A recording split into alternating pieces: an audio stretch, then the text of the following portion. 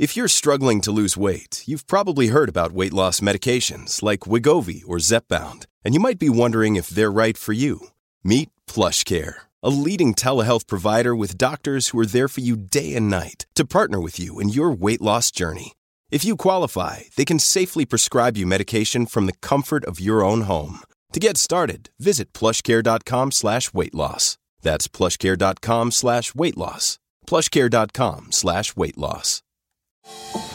Good morning, Oregon. It's Tuesday, April 27th. This is Elliott News with your news briefing from the Oregonian and Oregon Live. The U.S. Census Bureau announced Monday that Oregon will get a sixth seat in Congress thanks to population growth over the last decade. The development had long been expected, as the state's population was projected as early as 2016 to have increased enough to justify another vote in Congress. Census figures released Monday showed the state's population grew by nearly 393,000 people from 2010 to 2020.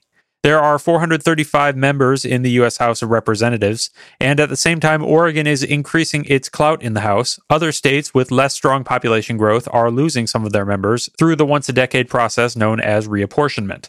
California, for example, will lose a congressional seat for the first time in its history.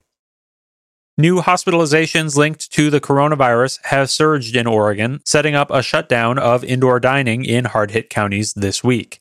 Governor Kate Brown is expected to announce Tuesday which counties will face renewed restrictions for restaurants and gyms, but the list appears likely to include Multnomah and Clackamas counties based on preliminary state data.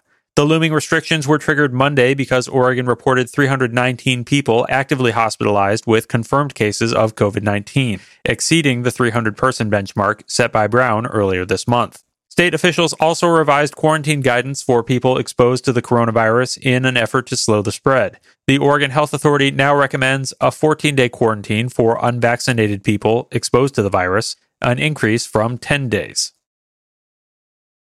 Federal agents on Sunday arrested a 62-year-old Hillsborough man in connection with the January 6th takeover of the U.S. Capitol. Reed Knox Christensen is accused of assaulting a federal law enforcement officer during the U.S. Capitol siege. An FBI video shows him pushing past a barrier in front of the U.S. Capitol and grappling with several officers, according to a federal complaint. Surveillance and body-worn camera footage, according to prosecutors, show Christensen striking and pushing officers and removing metal barriers. Christensen made his first appearance in federal court in Portland on Monday, becoming the third person arrested in Oregon who federal prosecutors have tied to the U.S. Capitol insurrection. Another man was arrested in Vancouver, Washington last month.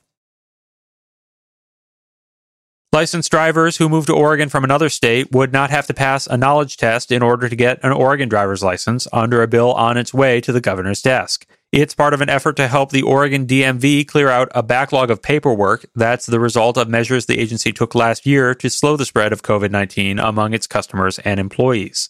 The DMV says it administers about 100,000 such tests a year, and that waiving the requirement would free up appointment slots at its field offices. Currently, an appointment is required to conduct any in-person business at the DMV. Just 8 states, including Oregon, require someone with a valid out-of-state license to take a knowledge test to transfer their license. House Bill 2137 also would extend a grace period for drivers with expired licenses or vehicle registrations. It would allow the use of such documents for up to 6 months after the expiration date. A grace period already in place was set to end on Friday.